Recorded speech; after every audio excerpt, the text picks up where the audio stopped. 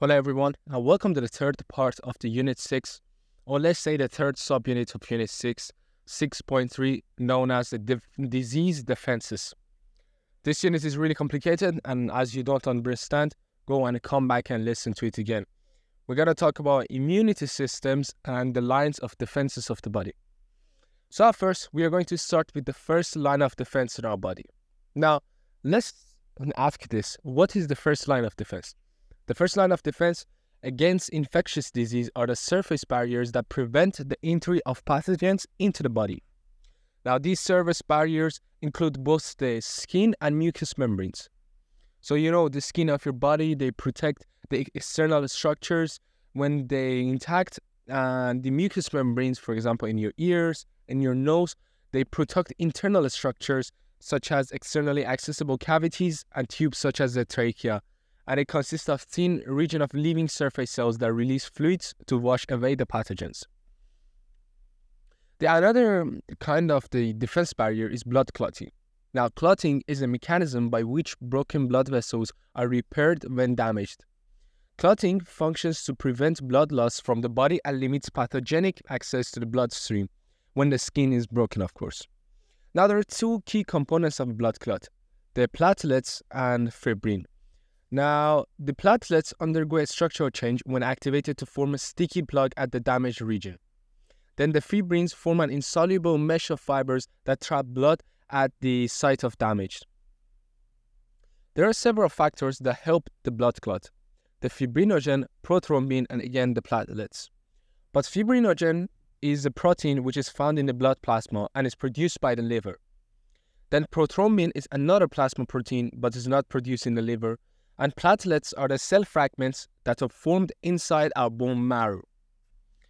But what is the sequence of the blood clot? Now we're going to talk about that because it's one of the important parts of biology. Now the sequence of blood clot is first of all, the blood vessel gets damaged. Then the damaged blood vessel cell releases chemicals that they cause platelets to stick to the damaged area. Then the damaged tissue releases chemicals called the clotting factors. And then these clotting factors, they convert prothrombin into thrombin. So when this happens, the thrombin acts as an enzyme to convert the fibrinogen, which we talked before, the protein which is found in the blood plasma, from being soluble or being dissolved in the plasma, which would be formed into its insoluble form called fibrin. So fibrinogen would be turned into fibrin. Then fibrin forms a mesh that traps cellular debris and forms a clot. Now, we're going to talk about another factor of the first line of defense. We're going to now talk about coronary thrombosis. The coronary thrombosis is the formation of clots within the blood vessels that supply and sustain the heart tissue, or the coronary arteries. Well, the occlusion of a coronary artery by blood clot may lead to an acute myocardial infarction, or what you might know, heart attack. So, what I said was too complicated, but if you want to say it in an easy way, it's heart attack. The blood clots formed in the coronary arteries when the vessels are damaged are a result of the deposition of cholesterol, or atherosclerosis, which we have talked about before. Then atheromas, the fatty deposits develop in the arteries and significantly reduce the diameter of the lumen. Then the restricted blood flow increases pressure in the artery, leading to the damage to the arterial wall. When this happens, the damaged region is repaired with fibrous tissue, which significantly reduces the elasticity of the vessel wall. As the smooth lining of the artery is progressively degraded, lesions from the atherosclerotic plaques, and if the plaque ruptures, blood clotting is triggered, forming a thrombus that restricts the blood flow. If the thrombus is dislodged, it becomes an embolus and it can cause a blockage in the smaller arteriole. Okay, I know you didn't understand this, complicated, but don't go hard on this. The only thing you need to know in here is that coronary thrombosis is the formation of a clot within the blood vessel that supplies and sustains in the heart tissue. And the occlusion of a coronary artery, which is a coronary thrombosis, can lead to a heart attack. That's the most important thing you know. The causes and consequences of coronary thrombosis, if we want to say in a more specific and breaking down way, is that first, the healthy human heart. Then we can see the plaque with fibrous cap, which is like the fatty deposit. They would be formed into your vessels and they would make a fatty deposit. Then the cap ruptures because the blood wants to flow.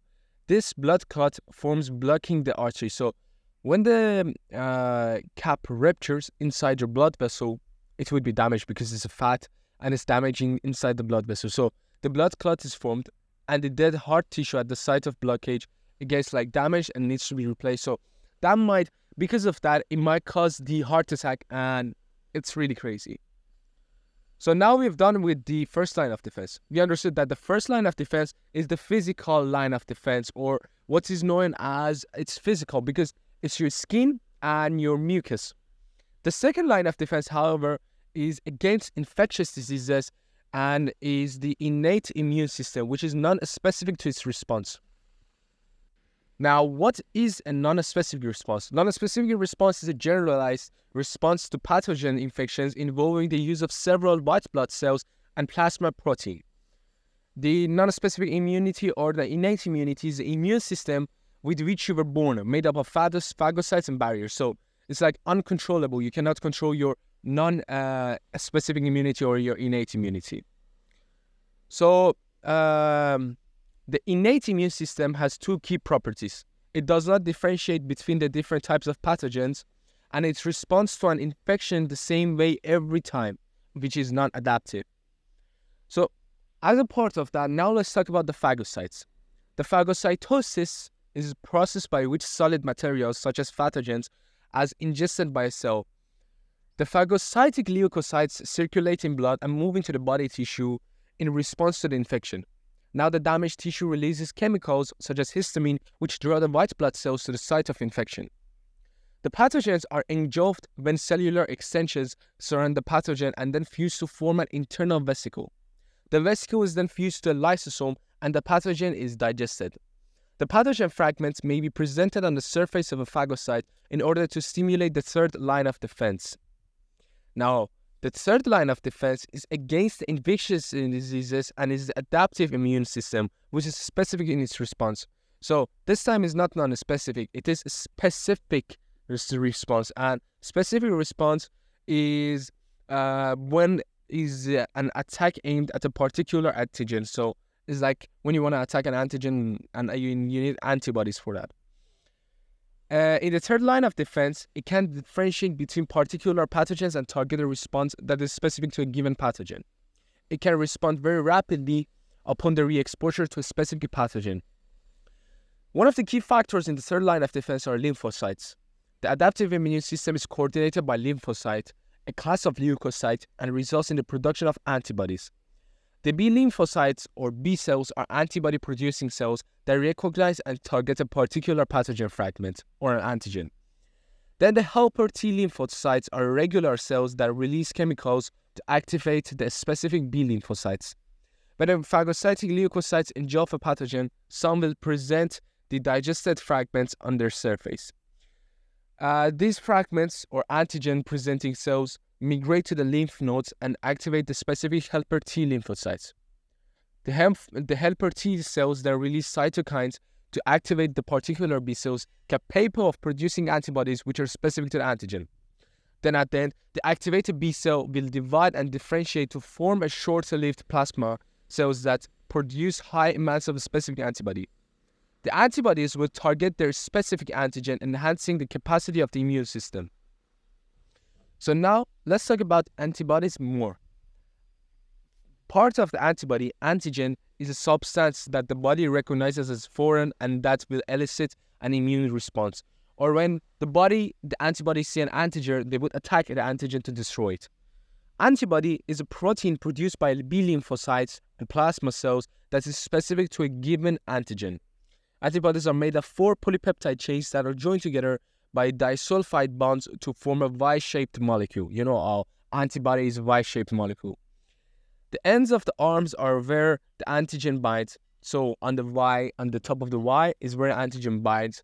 These areas are called the variable region, and they differ between antibodies because they're different between the antibodies. Each antibody has a specific antigen, so each antigen has a specific antibody, and it's very weird. But it's like that upper part of it, which is like the Y shape, is where it binds to the antigen. That is different for every kind of antibody, depending on the infectious disease.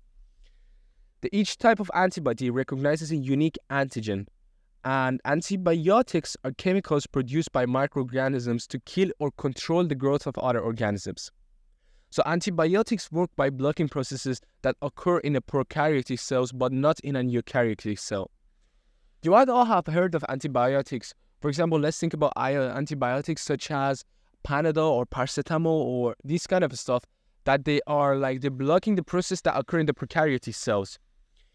The metabolic features that may be targeted by antibiotics include key enzymes, 70S ribosomes, and components of the cell wall. Because eukaryotic cells do not possess these features, antibiotics will target the pathogenic bacteria and not the infected host. So because bacteria are single cell and they are somehow the prokaryotes. Antibiotics may either kill the invading bacteria or suppress its potential to reproduce, or they would stop the reproduction of the bacteria. Viruses do not possess a metabolism, they are not alive, and instead they take over the cellular machinery on infected host cells. As such, they cannot be treated with antibiotics and must be treated with specific antiviral agents. Antiviral treatments target specific to viruses, like viral enzymes. Since the discovery of the first antibiotic in 1928, antibiotic compounds have been used to treat a variety of bacterial infections. Antibiotics can be narrow spectrum, which are effective against specific bacteria, or broad spectrum, which are effective against many bacteria. So narrow means it's specific to only one bacteria, but broad means to more than one bacteria. Some strains of bacteria have evolved with genes that confer resistance to antibiotics, and some strains have multiple resistance. Genes may confer resistance by encoding traits that degrade the antibiotic block instantly, increase its removal, or alter the target.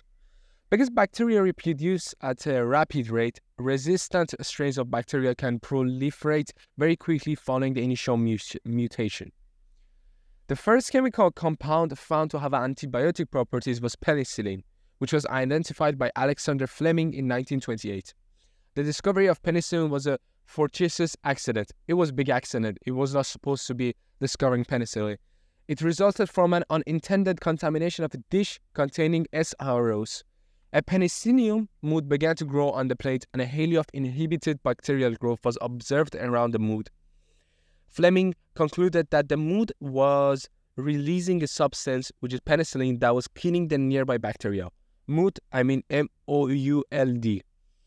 The medical applications of penicillin as antibiotics were demonstrated by an Australian scientist, Sir Howard Florey, in 1940, which worked with another scientist, Ernst Chain, which we're going to call it Florian chain experiment.